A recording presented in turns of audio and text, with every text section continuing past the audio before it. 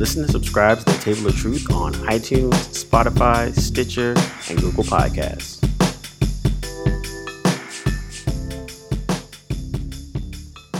Welcome, everybody, to The Table of Truth. This is your man, Cam. With me, as always, is... This is Josh, the tech god. And this as well as... Oh, you're messing up, Cam. You're messing up. I jumped the gun. As well as... This is D, the professor. And welcome back, fellas. How's it going? Been a little bit, shaking some dust off. Been a minute. Immersed in playoff basketball, as black people do. Yep, that's true. It is a cultural tradition that around these times between the spring and the start of summer that black people gather around on various couches, sometimes even outside, and we watch basketball.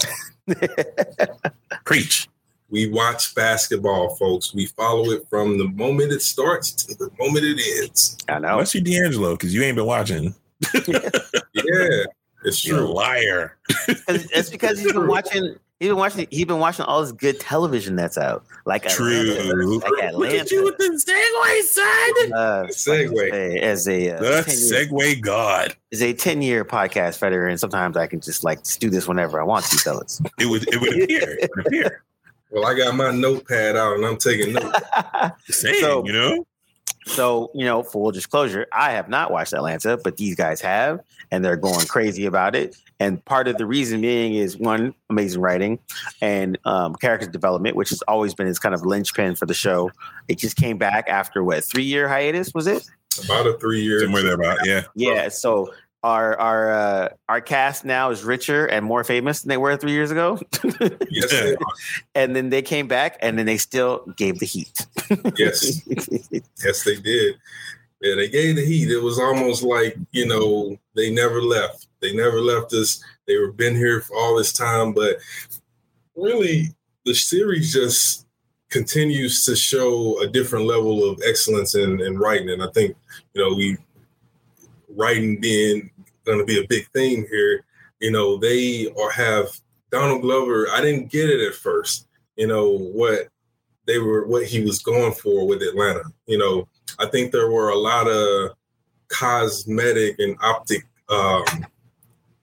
imagery and things iconography that we're used to that made us, it was like red herring. We thought we were going to get one thing, and we, specifically a show about a young black manager trying to manage the career of his, or wannabe manager trying to manage the career of his Atlanta-based rap star cousin.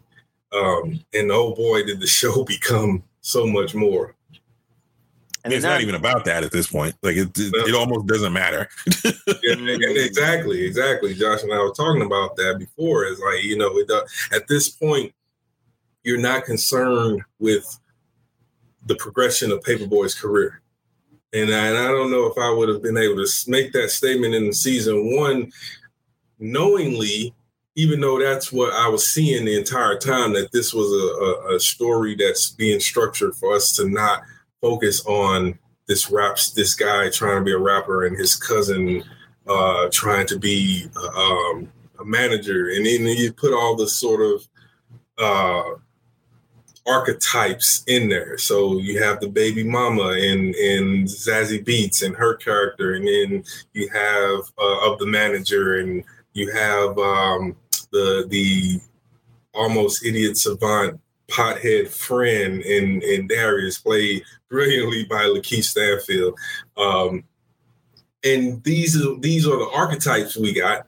But then as the seasons went on, we realized, okay, these guys, this is much more than just the types. These are fully realized, fully developed, nuanced black characters that show an array of emotions, an array of feelings, and an array of verisimilitude that I don't think we quite often get an examination of at such a high concept and high level. Yeah, I think that's I remember before just hearing about it all the time is what people liked about it was the fact that it gives you the basic stereotypes of, of black television or movies, but then they throw it on his ear on his head by just giving them actual real depth and like making them actual human beings, as opposed to, like you said, the cookie cutter cardboard characters that we always get in all these other, like, the Hood film or whatever. So it's like on the surface, it's like, oh, this is the Hood film, and then when you start to you watch it, you're like, oh wait, no, it's not. Exactly. And I mean, I think the thing that separates the show, like it could very easily have veered off into just being about a rapper and his cousin who's managing him, and it would have been, and the hijinks that ensues. But it's just so much more than that. Like the complexity of the characters, the complexity of the situations they find themselves in. Like, it's really hard to define the type of comedy that it is. You can't even really necessarily fully just call it a comedy, I would say.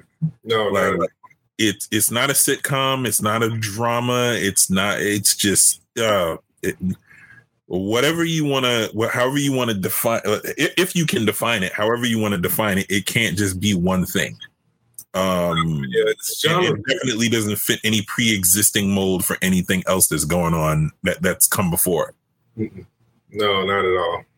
Not at all. It bends a lot of genres, and I think what it does is it ignores genre altogether, so it can play with a bunch of different devices all at once while still keeping the focus on absurdist humor. So it's not that they are setting up some kind of joke that's going to have a punchline as much as they're putting real people in situations that are familiar to the audience.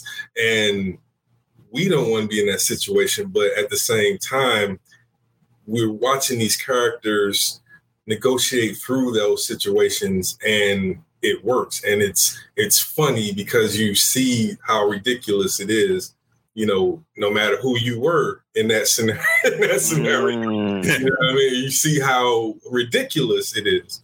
And so that is one of the best things about the series overall. And I think one of my favorite parts is that it handles the burden of what we like to talk about as the burden of representation. And for those of you who don't know what that is a lot of Black content creators are often hit with this, whether it's true or not, this judgment of whether or not the content is representing Black people. So I think what we have now is a lot more content from a lot of different Black voices, to where that doesn't need to be the big defining issue. But with Atlanta, it seems like they found a way to negotiate that, but not through a moral lens. So these characters are not, the morals of right and wrong are not filtered through our characters. They're just observations.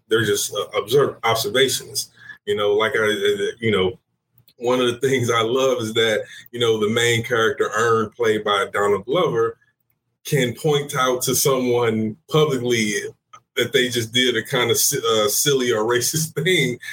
And while at the same time, he cons that person. Or like what I've heard it called is charging it to the race car. What's funny is, this is the rare moment that D'Angelo and I differ on something. I personally believe that there is a certain amount of burden of representation, but I also think that within that, you don't have to. Yes, when you appear on screen, whether you want to or not, just by right of where we are in society, you kind of are representative.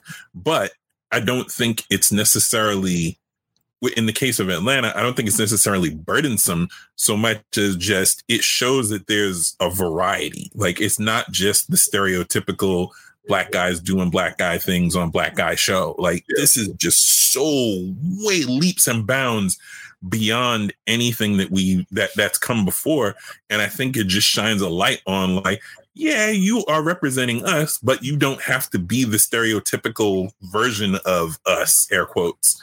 Like, you can, there is a wide canvas, a wide swath of different types of Black people and different ways that we appear. And I don't think, fortunately or unfortunately, I don't think that gets a lot of run, a lot of light shine on it. And for, there's a whole other discussion, to be had on whether or not it's the performer and the producer and the writer and, the director's job to sort of highlight that for people who are, whether you want to call them ignorant, whether you want to call them, just uninitiated, however you look at it, at the end of the day, I personally have a vested interest in seeing and displaying a variety of the wide swath and variety of Black people, and not just the stereotypical shucking and jiving, not just the woman who can't get a man, or the man who's cheating on his woman, or just the other nonsense that you see in that you've seen ad nauseum, or just the goofy, shucking and jiving comedy, and all the other things that we've seen ad nauseum in media. This defies all of that.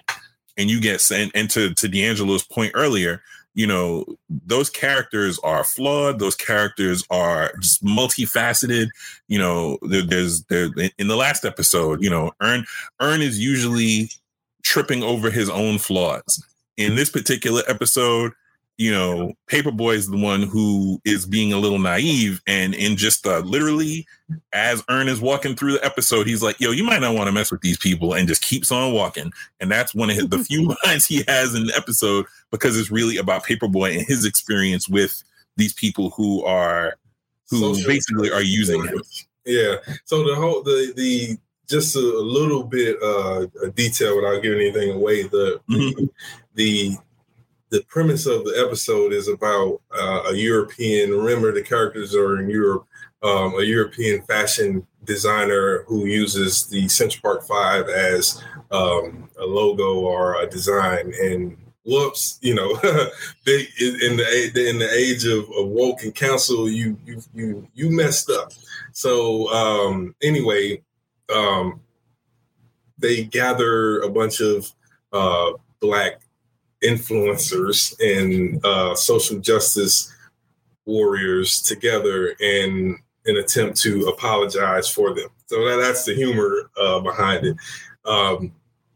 But Paperboy is obviously the rapper, the celebrity, the influencer in the story. So, he goes through this experience, and what we had previously learned and knew about Paperboy is he's very apathetic to the burden of representation, as we were talking about. Like, in fact, there's a line from the which is one of my favorite lines. Show you where my head is, where where Earn is like, "Aren't you worried about what the hood's gonna say, what the streets are gonna say?" And Paperboy was like, that was his reaction. Paperboy was like, "The streets." And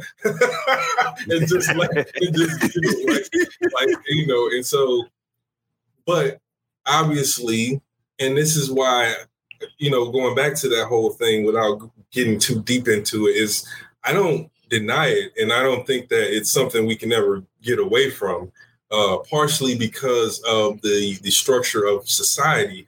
But at the same time, you see that in the character of Paperboy, in that he doesn't want to be this representative of Blackness. He doesn't want that at all. But he understands that being who he is, that there is a level of undeniability, inevitability, can't get around it. So he stumbles his way through trying to figure that out, and has a rude awakening in the process. And it's one of those, and I don't want to give it away, but we talked about it off before we recorded. It was a singular moment between two on-screen Black characters. One being just for some optics, one being a very what you would call icon that looks like what Black masculinity is supposed to be, right? And then the other one is the opposite. He is is what people might say visually is, I guess, what effeminate, I guess, if you will, for lack of a better word or phrasing. And so the two of them come together and they have a conversation that has nothing to do with those optics, but everything to do with the fact that Paperboy misread the room. And he didn't understand even though that they had leverage, but he didn't understand how to use the leverage. And in that moment, he was taught that by someone he didn't expect and that he didn't quite even understand. And he you could tell he kind of didn't take serious and thought that he was just a goof or a shuck and jiver, if you will, talking about subverting that image, right? And in that moment, he imparted upon Paperboy probably the biggest piece of wisdom that character has received in the series to this point. And that's what I found to have been the most brilliant aspect of that episode. Because it just really, really, really spoke to, again, that burden of representation and the many ways that now you have lots of Black voices trying to negotiate through that and not necessarily doing it the way that we think of, which is, going out of their way to be Blackness personified. Yeah, and I think that's something that's actually pretty dope because I think the one thing I would say, as a lot of the newer shows that are coming out are, especially on the Black front, we'll talk about this like deeper later, but I think nowadays they're getting more freedom, I should say, to present different types of Black people. And I think, we all worked at BET at one time, and one of the things that we would say collectively is like BET only showed a very specific version of Black people, and they really discounted all the different types of them and never really had much room for growth or wiggle room or anything like that. And I think shows like Atlanta, Abbott Elementary, which just came out, which is getting a lot of high praise, and a couple other ones that we'll have, like I said, we'll have a whole deep dive later. But by showing the different types of facets of Black folks, it's actually a good thing. So then now it's like, a show like Atlanta shouldn't be the most representation of all Black people. That would be ridiculous. Right. Exactly. But it should show a piece of Black people that might not have been shown from before. And I think if we keep, and I think if shows keep doing that, we're like, hey, we're not trying to be all Black people. We're just trying to be a certain section that you might not have seen before, and then show those nuances. Because like not every hood person is hood, not every suburban person is like regular old suburban. Like there's all these nuances and layers. And all minorities have been like struggling with trying to get past that hump for the longest time. And I laugh because every time there's a show or a movie that presents, said minority in a different light, all the white people are like, oh my God, I didn't know there was I didn't know there was all this craziness going on. And to that point, again, going back to Atlanta, there's a great example, a moment where I think there's a white guy in I forget what city they're in Europe.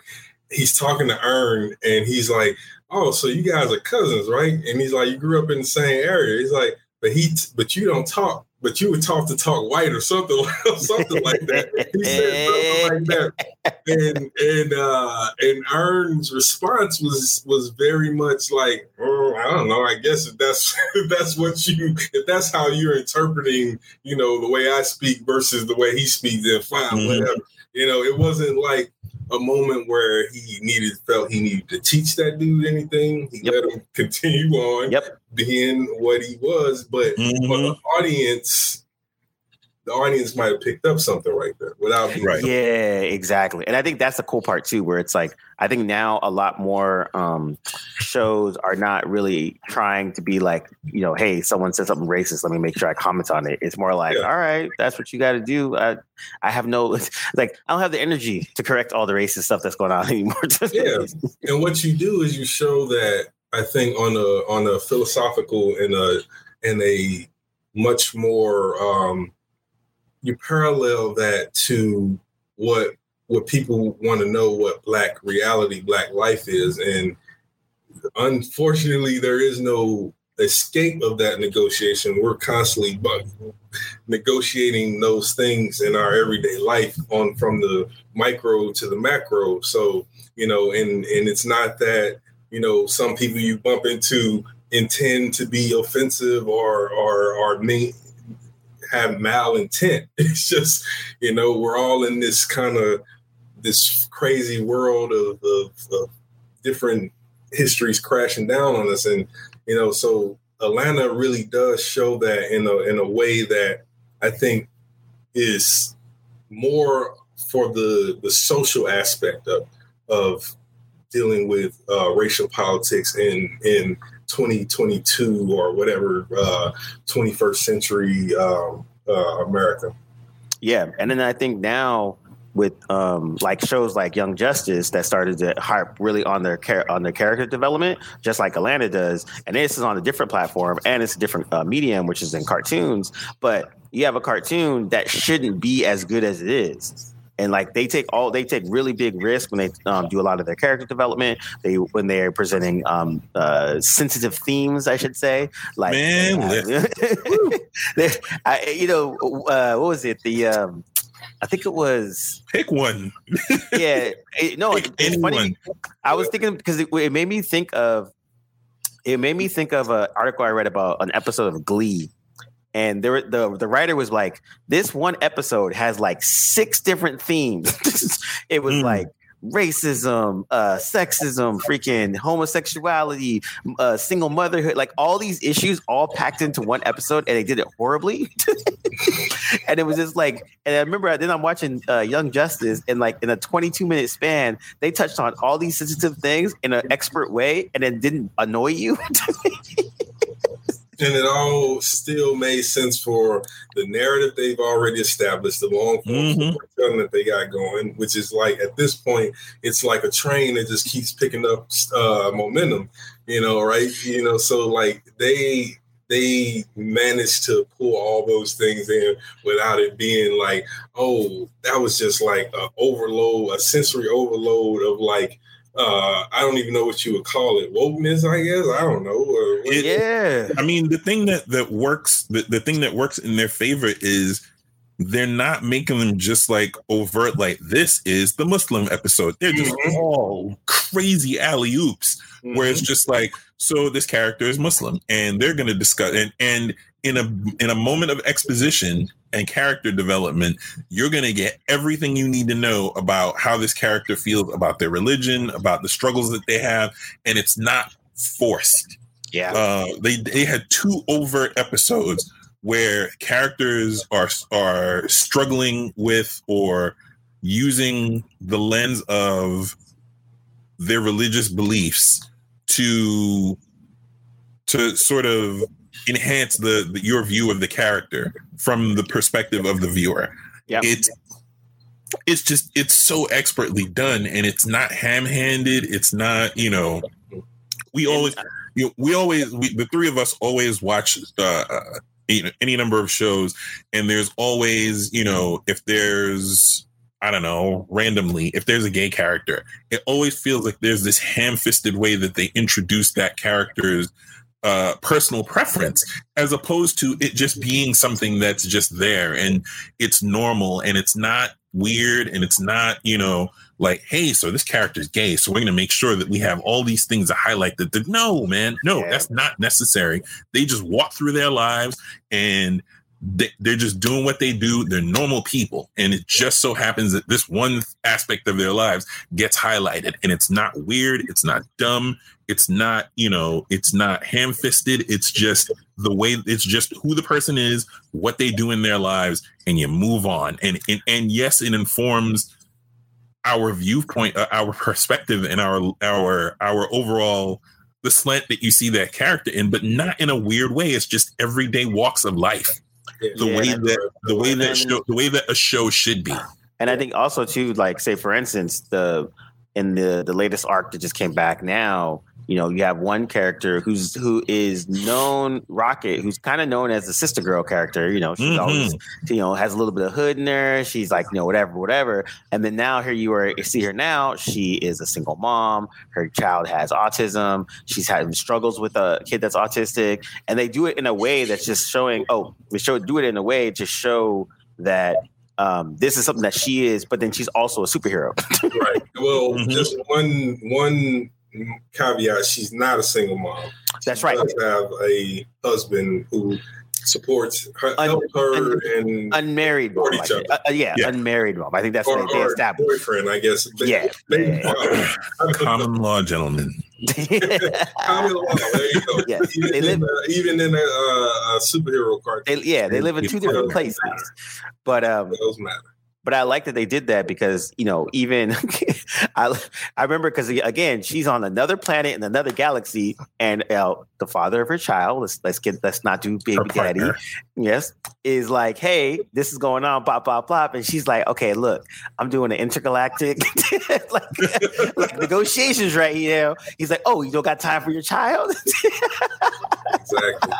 And there's an interesting parallel going on between her son and his autism and his mental health, as well as with the new god Orion, and the way that they've been able to show Rocket as that skewed parent who has no problem seeing this problem in this person, but when it comes to her own child, she's worried about him being stigmatized because one of the things that her the father of her child wanted to talk about was the fact that he has help for Amistad, who is the name. I think his name is dope. Yeah, and it's Rocket's son's name. Son get help for him, and she's like, "Oh well, that'll stigmatize him if he's got a special person helping him, and the husband's or the father's partner." I don't detail of what he is to her besides the father of Amistad. What happens when you can't use the word baby daddy? It's so annoying. It's less syllables, I think. That's all it was. It was just less syllables. Baby daddy versus father, and it's not passive. But anyway.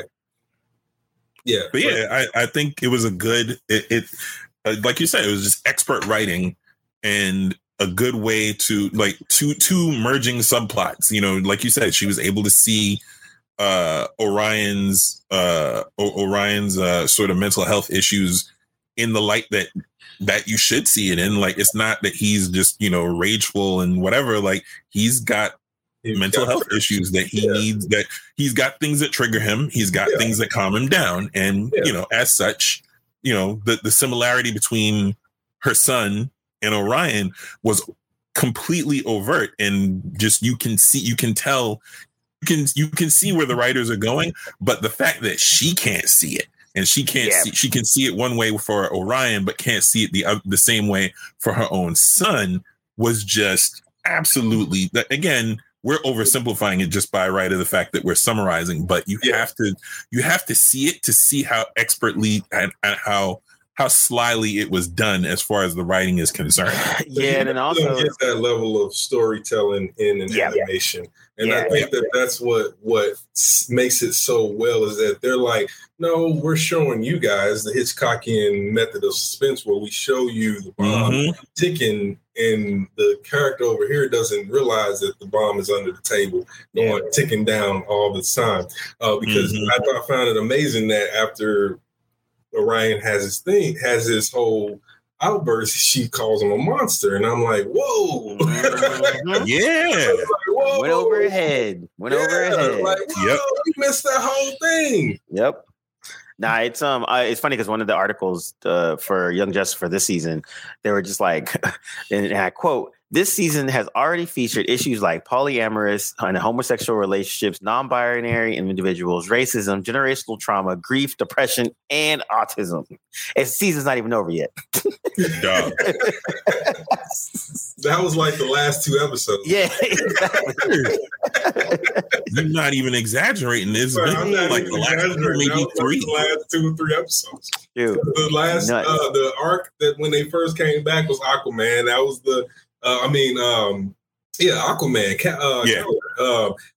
The polyamorous homosexuality you referenced, and there's several more in those 2 episodes alone. And then in that one episode, they hit on religion, polyamory, homosexuality, So yeah, grief in there too. Some reincarnation. Reincarnation. Yeah, but I think it's also good because they're doing it in a way where it's like, again, like kind of like what D'Angelo always says, it's like it's pushing a narrative, but it's not, and it's flipping up a lot of the tropes too. Mm-hmm. So it's like, and I think, we always go back where it's like, when people try to deal with an issue, they kind of put the issue in your face and they try to like say, hey, look, this is the issue, as opposed to like, these are the characters and they have issues and they're working through those issues through this narrative.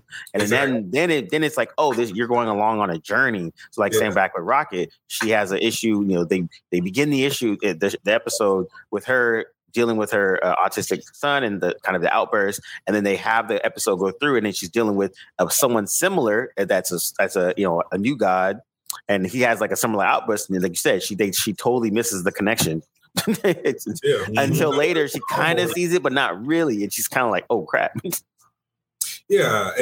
that's. Again, that's where when you see that these writers are taking this a lot more serious than the average, I'm sure the average writer of a superhero animation does, because, we've seen this story, this narrative train building since the first season.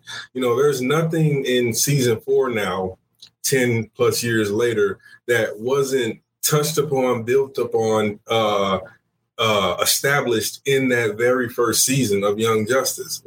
And what's great is that we've seen all of these characters not literally grow, but animate, and they've grown in animation, and also in character and experience, as we talked about with Rocket.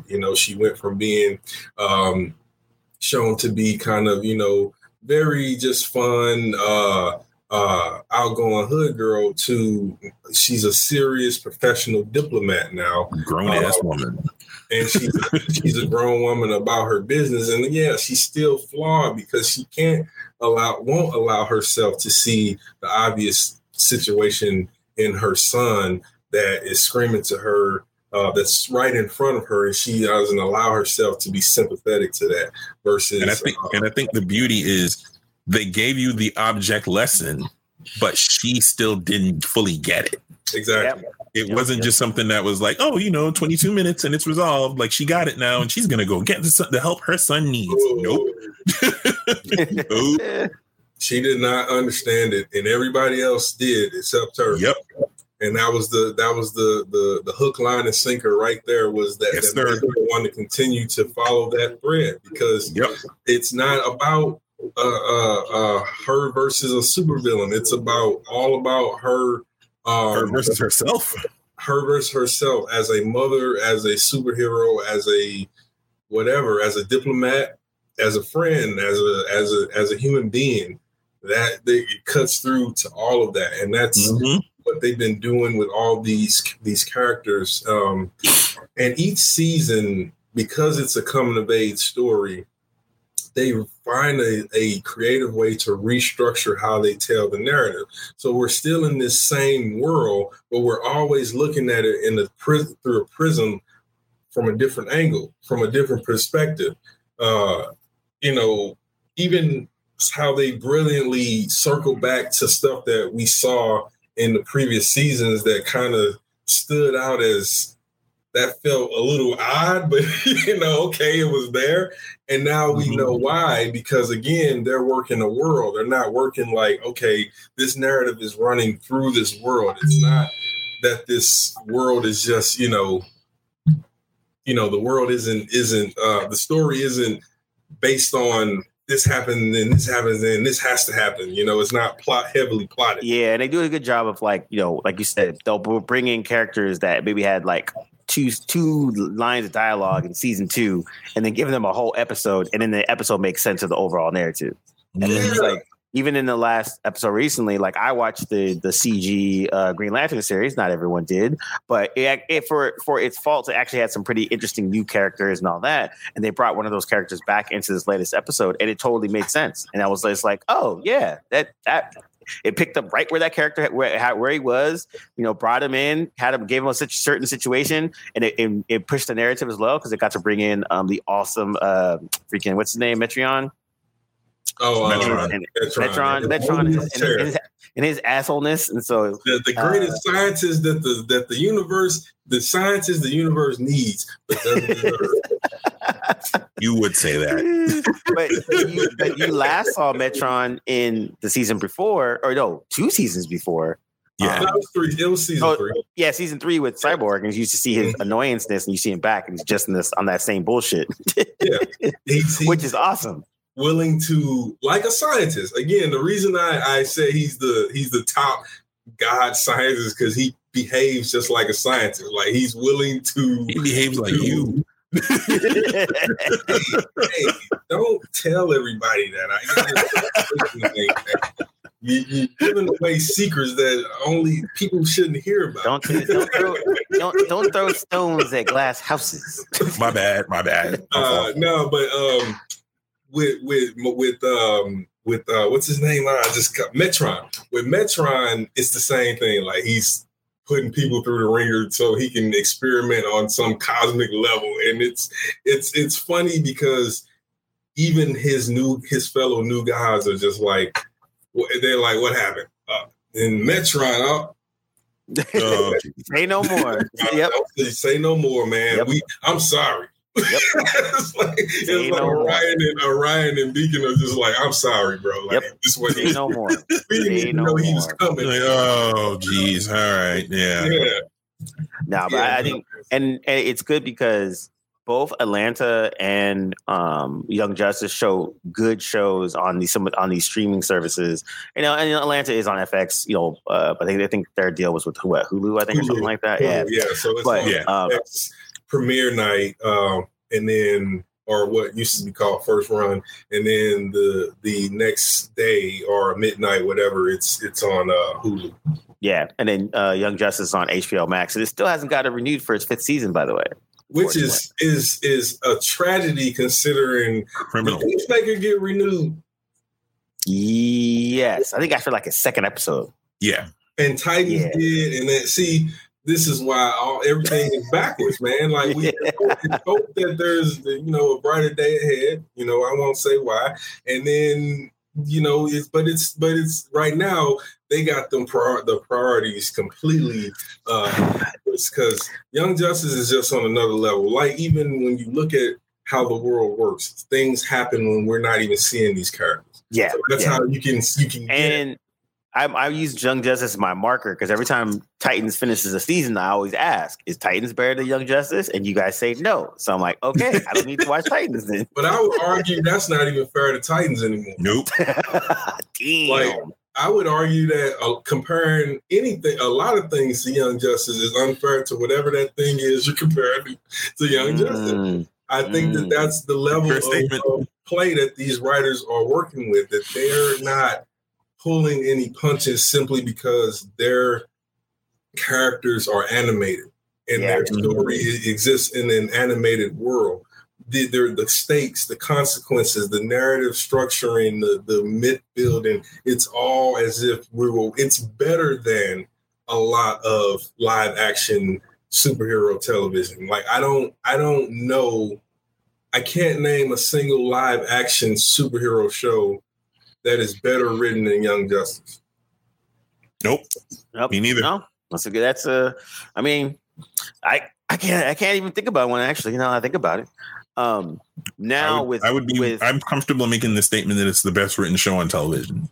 I won't say show. I won't go that far. Well, best action series. Oh, best written. There's an argument to be made there. Okay, there you go. The animation versus live action is still a huge qualifier because of the differences in production. So I never bridge those two. But I mean, if you had Netflix money, then you can just do both, and you're good. That's true. You can hire Zack Snyder and shoot it. And Hey! What did I do? He who shall not be named shall not be named. Yeah, come on now. I'll come up with later. There are rules. I did it to myself, it just came out and already I got a headache. Speaking of horrible things, Netflix's subscribers users have been dropping. like a a mudslide. You know what it is, though? I think to me, honestly, I think it's a little bit of mix of both. I think it's Netflix rarely ever talks about their numbers in a way that's like quantifiable. And then I think that this massive drop in user base kind of made them have to for the first time. And then also too, it also balanced out why they were doing a bunch of layoffs and budget cuts of a lot of their shows, because they've been spending money like a drunken sailor for the last 15 years. Basically, well, since they launched their original content. Their original content. They were slow at first. True. They moderated themselves with shows like House of Cards, Orange is the New Black. There were some early ones that were okay, but they weren't hits like those would become.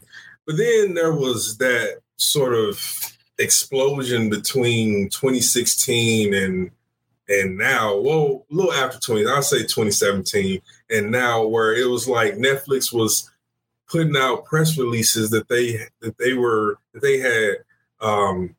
picked up and had on slate like 111 movies. Oh yeah, and something for just one fiscal year. Yeah, and I was like, I remember thinking at the time, like I knew that they were buying up content and that they didn't really discriminate, because a lot of the content, to be honest, is not good. And right.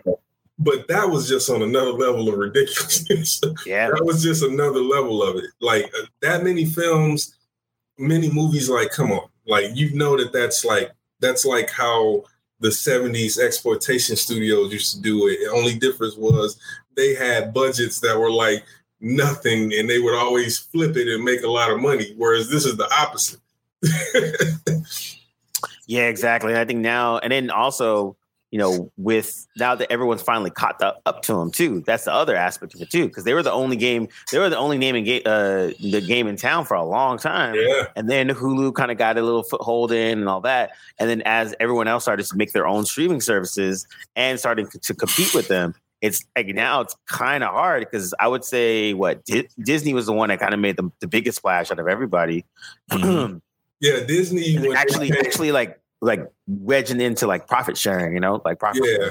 And Disney, when they first came out, they just made it clear, like, we want our stuff back. Whereas I feel like a lot of people, a lot of the other conglomerates were silently pulling their stuff from Netflix, and like over time, getting their content back and not making a big splash about it. But Disney was just like clear, and to the point where they were probably trying to whatever they can get them to break and just give them back. But they wanted all that, because it makes sense. They didn't have a lot for their platform. They needed that content. And Netflix had most of it. So it made sense why they came on strong. But I think you're seeing a lot of the residual effect of the aftermath of now having there being an HBO Max, which, is about to incorporate a whole nother plethora of content, in addition to, if you look at the content, the media libraries that they have now, I'm talking TCM and Criterion, Janus Film stuff. That's stuff that's not even for the Hollywood connoisseur. That's for the cinephile, the people who watch films that for the cinematic expression, in addition to the Hollywood 100th century of Warner Brothers, the century of Warner Brothers. So they have a mountain. They had sleeping giants that they were kind of walking in the field with, and now they just woken those beasts up, and they're flying higher than them.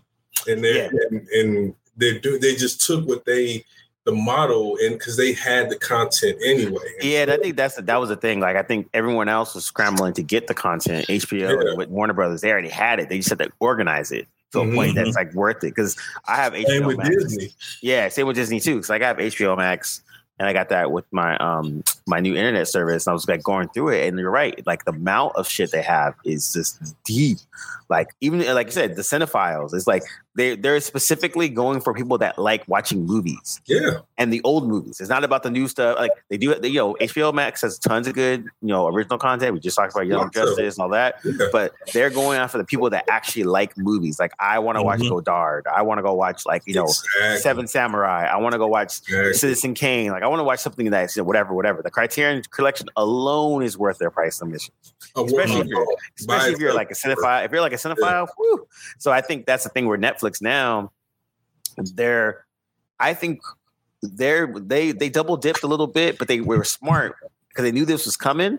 So as they started to shore up all the foreign content, Korean dramas, Indian, Filipino, Thai, Japanese stuff. Like I watch a bunch of Korean dramas on Netflix now, which before I couldn't watch it there. I had to go somewhere else, or I had to like Hulu had some of them, but not really. But now Netflix got some really good stuff. Like they got a really good collection, and that's their saving grace is what they've done on the international scene. Yeah, exactly.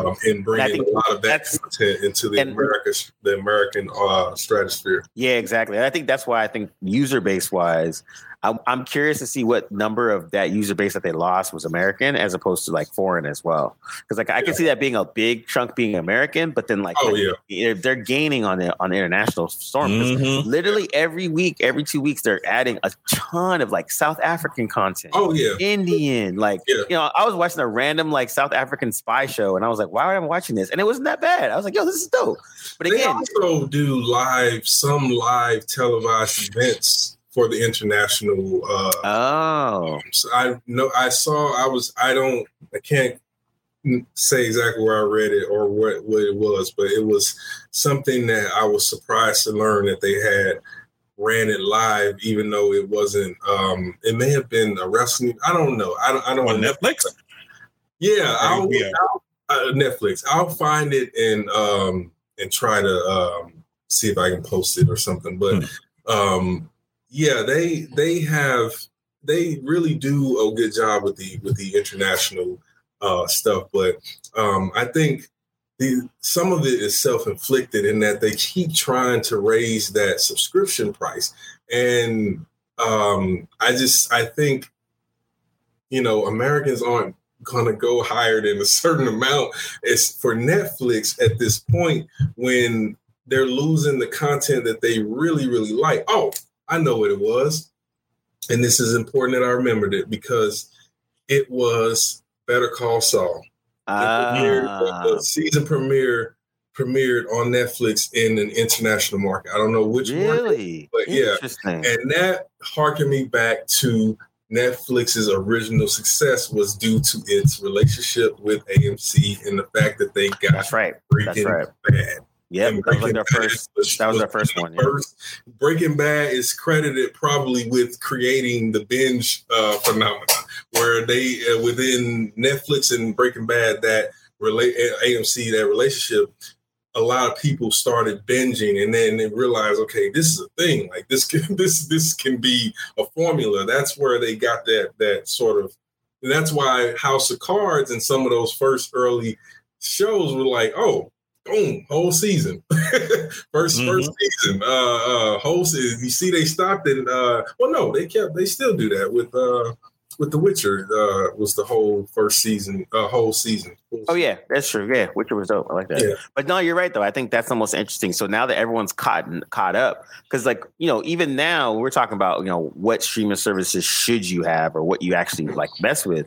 And like for me at this point now, I think I'm at Netflix, HBO Max, and Crunchyroll for my anime stuff. But very niche though. Yeah, it's very niche, exactly. But if I was like a regular consumer, like I would probably do, if I had kids, Disney Plus and HBO Max for everything else. And honestly, if you just had Disney Plus and HBO Max, you're kind of fine. Like Hulu, maybe because there's a connection with the ABC's shows and CBS network shows. Like network television, like sports and stuff. Yeah, exactly. So, but yeah, you're right. At this point, you could kind of cut Netflix and you be okay. Like, there's not really nothing that you're going to be really missing out on that's like must see TV anymore. like it used to be, you know, like you said, like Star the House Trek. of Cards. Yes, there is. Yeah, but that's you can go to Paramount. Paramount. You probably, if you have kids, you get it for Nickelodeon. Oh, that's true. Yeah. Yep. Or if most older people ain't trying to stream nothing, so you're not really the stuff that is the bread and butter for CBS Paramount probably isn't something that's going to attract someone older. Yeah, the audience said that they would get. That's not gonna happen. Yeah, like Stranger, what's in pick a show. I don't think there is any show that's on there that skews to that audience that anybody's gonna be like, yeah, I'm 65 years old and I'm gonna sign up for Paramount Plus. No.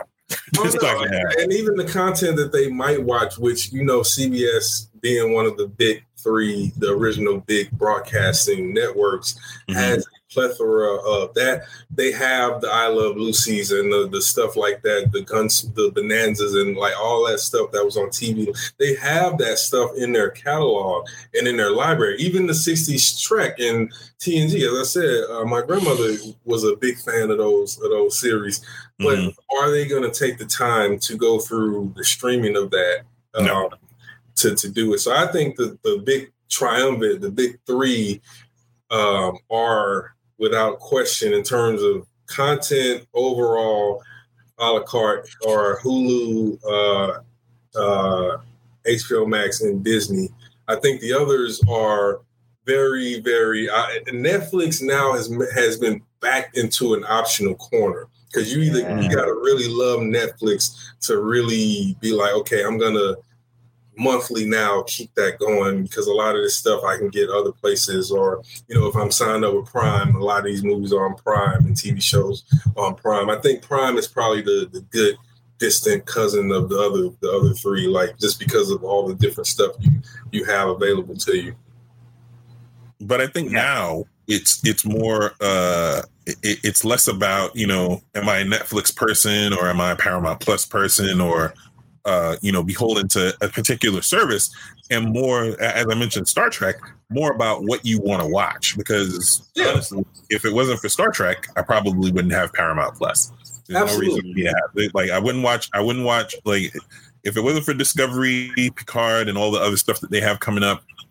There's no reason for me to have, because all that stuff, all the Star Trek stuff is still on Netflix. So if I really want to watch it, there's no new content. I can watch it on Netflix. Yeah. They yanked the Next Generation.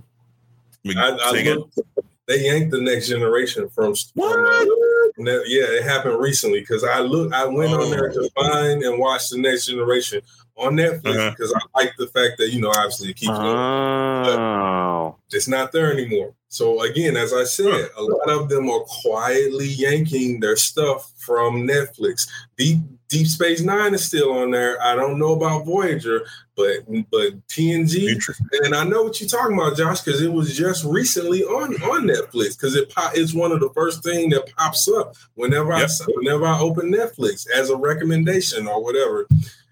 Gone. It's not on there. I lost my spot because I was gunning through TNG on Netflix. Well, okay. I guess I got to figure it out on Paramount now. See, another reason. Again, to our point. Yeah, to our point. That's the other aspect of it, is that I don't think people are looking at it based on necessarily how many they have or cost. Well, not everybody. I'm not going to say that. Some people you can't. Yeah, very much looking at the cost. I know I am when it adds up, but like you said, it's more about the content and how much of it the platform has. Having all of the Star Trek shows gets Paramount Plus a million subscribers out the gate, like at least 10 million subscribers out the gate. Easy. Like having all of that on there, boom, you got it. The fact that they just don't have a Star Trek section that's just the Star Trek like streaming only, pay $4.99 for all your Star Trek stuff in one place. Oh, they'd be stupid too. They wouldn't get anybody on Paramount Plus. That's the whole thing. That would be a terrible idea. And now they're starting to realize how valuable Star Trek is, because when you open Paramount Plus, it's Star Trek.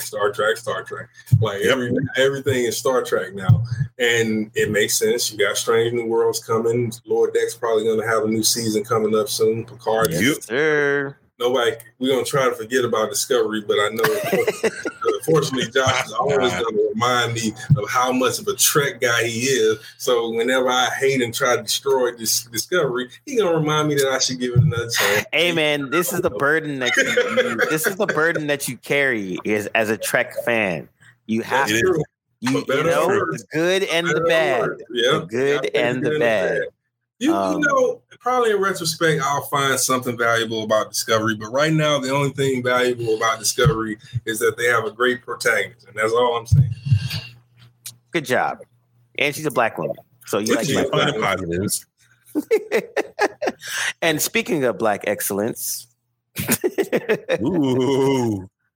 Now, I was going to say I wanted to end this show talking about a lot of the recent kind of moves that a lot of some black creators are doing just recently. So we had a couple of announcements.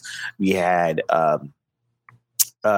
basically Michael Jai White with his was it Gigantic Studios?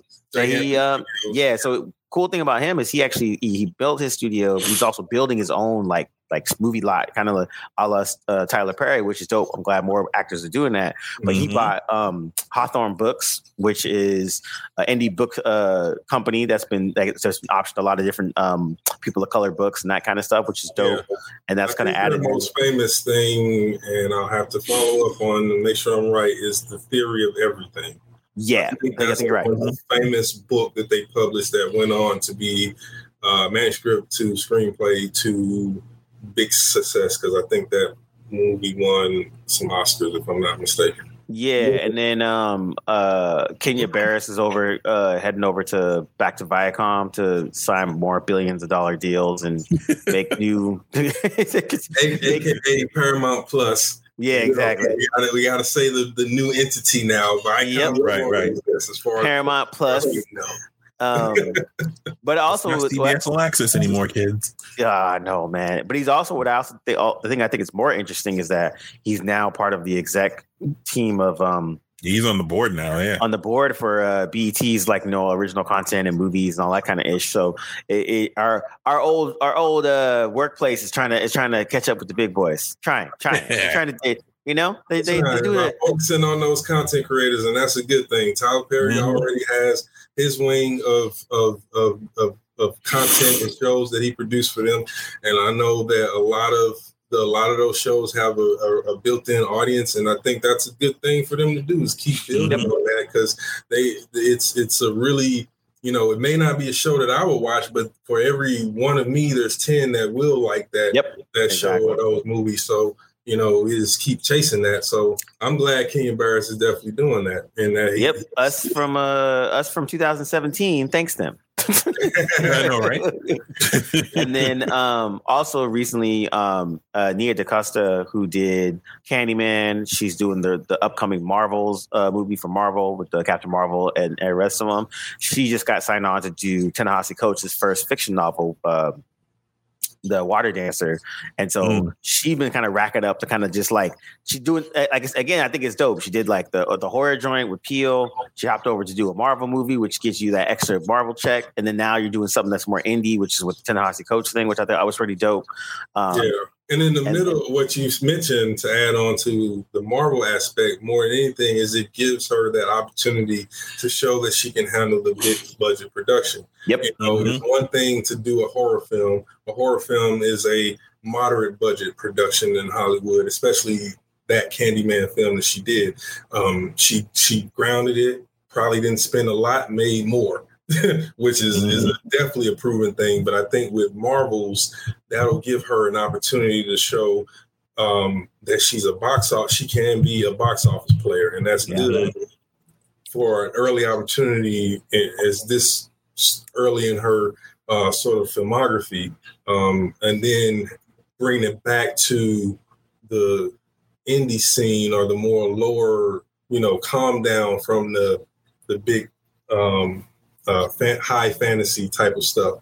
Yep. And then I think also I was going to say is our one of a fan favorite of the pod, Kevin Garreau, who did all the Underworld series and everything else. Yes, sir. People, him and Charlemagne the God are actually teamed up to launch a comic series. I think I'm not sure if it's under Charlemagne's actual like book imprint situation, but I've already seen some of the stuff that Kevin Garreau has been working on. It's pretty much his own, universe and all that kind of stuff. But I think he's teaming up with Charlemagne to kind of get that money behind it to actually like make it happen. And I'm starting to see more because Wesley Snipes is doing the same thing with another comic creator.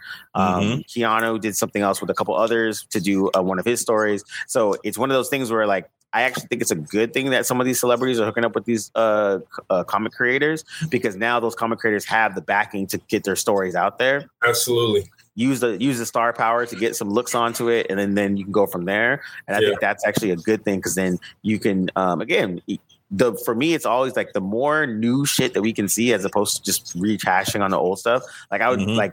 And Kevin Garreau, he made Blue Marvel, which is like just waiting to be a TV or movie at some point. The fact that Blue Marvel has not been done, that Marvel, the MC hasn't been brought into the MCU or option. I don't know if Disney owns it or if they can use it. The character, I believe so. I believe so. Yeah. Okay. So the fact that character hasn't been adapted in this age of so-called diversity and we got, I get it, Black Panther, the history and all that stuff, and it was great. I don't want to say anything that dilutes or negates what we got with Black Panther, but the fact that now, even beyond that, we don't have a serious effort to, as far as we know, to bring Adam, the Blue Marvel, onto either the small or big screen. I mean, I would have rather seen that than Moon Knight. I'm just being honest. And no disrespect to Moon Knight, but that is a really good story. It's a powerful story. I think even if they had the perfect way to have Backway introduce that character would have been the Falcon and Winter Soldier. But, maybe not as much because he's actually a super being. So probably not, since that's the more ground level thing. But, man, I wish they would. Kevin, is it Grievo or how'd you Grievo is with Kevin Grievo. He is definitely one of those creators who I really want to see more from. Absolutely. Underworld is one of my favorite things from the 2000s, where between bad superhero movies and bad attempts to do original action superhero type stuff, Underworld was a diamond in the rough, man. Like, that movie was people will argue it wasn't great, and it's not a great film, but for that story, it's off the charts. Like, and for that time and the fact that the production was very minimalist, it was a really good story. So I would hope that maybe one day he develops that into a TV series, because I think that would be a more interesting TV narrative. And now it seems like the vampire is coming back. Anne Rice, I've been seeing the promos for Anne Rice's vampire interview with the vampire. So, which apparently Lestat is going to be, not Lestat, but Louis. He's a black dude, right? He's Jacob Anderson, the guy that plays Grey Worm, and okay. Yeah, who's also a rapper. Yep, he's actually British rapper. Yeah. Okay, that's pretty dope. Yeah, you're right though. I think it's one of those ones where, like, and I've been following Kevin Garreau's work since Blue Marvel, and then he did a good stint on the New Warriors for a hot second, and he did some other good stuff too. And so, and he actually wrote an episode of Young Justice recently too. That's right, and he was the voice of the Black Beetle. Yes. Yes. Yeah. So yeah, I like you said, we're gonna have a longer conversation about Black creators in the current era right now, and a lot of the stuff that's been coming out. But I'm glad that I'm starting to see these things like kind of just pop up, and people are really putting money into original ideas. That's not like, you know, like I said, the big three. It's not DC stuff. It's not Marvel stuff. Big fan of Marvel. Big fan of DC's. But like, give me something new, and I'm like, yes. For real. Yes. Yeah. No, for real. We want new stuff. You know, we love our classics, but that's why they're classics, because they remain etched in a certain period. Like now we can have the new things, and you know, maybe we'll be throwing some new things out there. Yeah, definitely. And all right, so to wrap this up, we'll do some final words. Josh, I'm gonna go with you for final words. Final word is, if you're not watching Young Justice, you're not living life. You know what, Josh? You know what I just imagined? I imagined you as Dwight in the Office when he asked that guy, "Do you watch Battlestar Galactica?" The guy was like, "No," and he's like, "Well, then you're an idiot."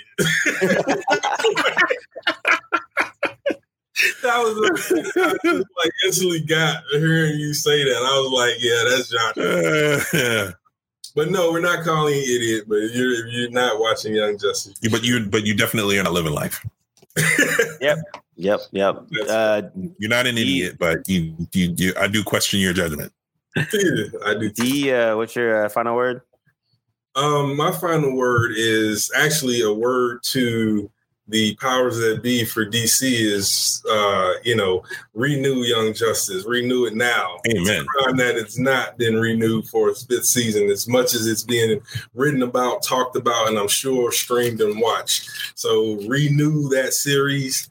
And the other thing is, you know, I'm hoping that with this continued conversation, that as we talk, more Black content comes out, and watch Atlanta, because it's definitely one of the high examples of what's going on with this sort of renaissance of Black media content.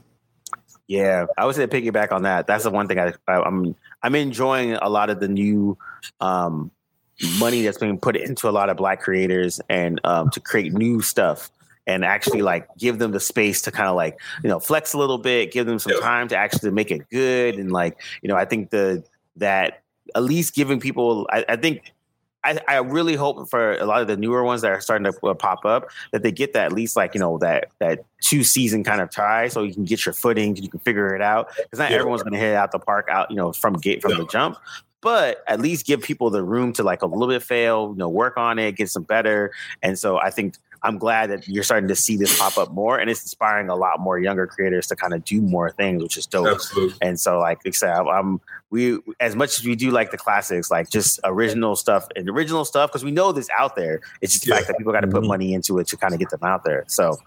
And we don't need to hate on it, because, you know, there's something for everybody, and that's a good point. That's a good space to be in. Agreed. That no matter which way you turn, no matter what you like, what flavor you want, it's there, and it's nuanced, and it's for you. And hey, can't beat that. Exactly. I think I was explaining this to someone recently, where I'm like, you know, nowadays I can actually be like, yo, it's not for me, but I can see that someone else might enjoy this and really, like, you know, like get into it. And I think that part is way more important than whether I like it personally or not, you know? Amen. I agree. So, all right. Well, that's Blurred Lines this day. We will see you guys soon, and we are out. Peace.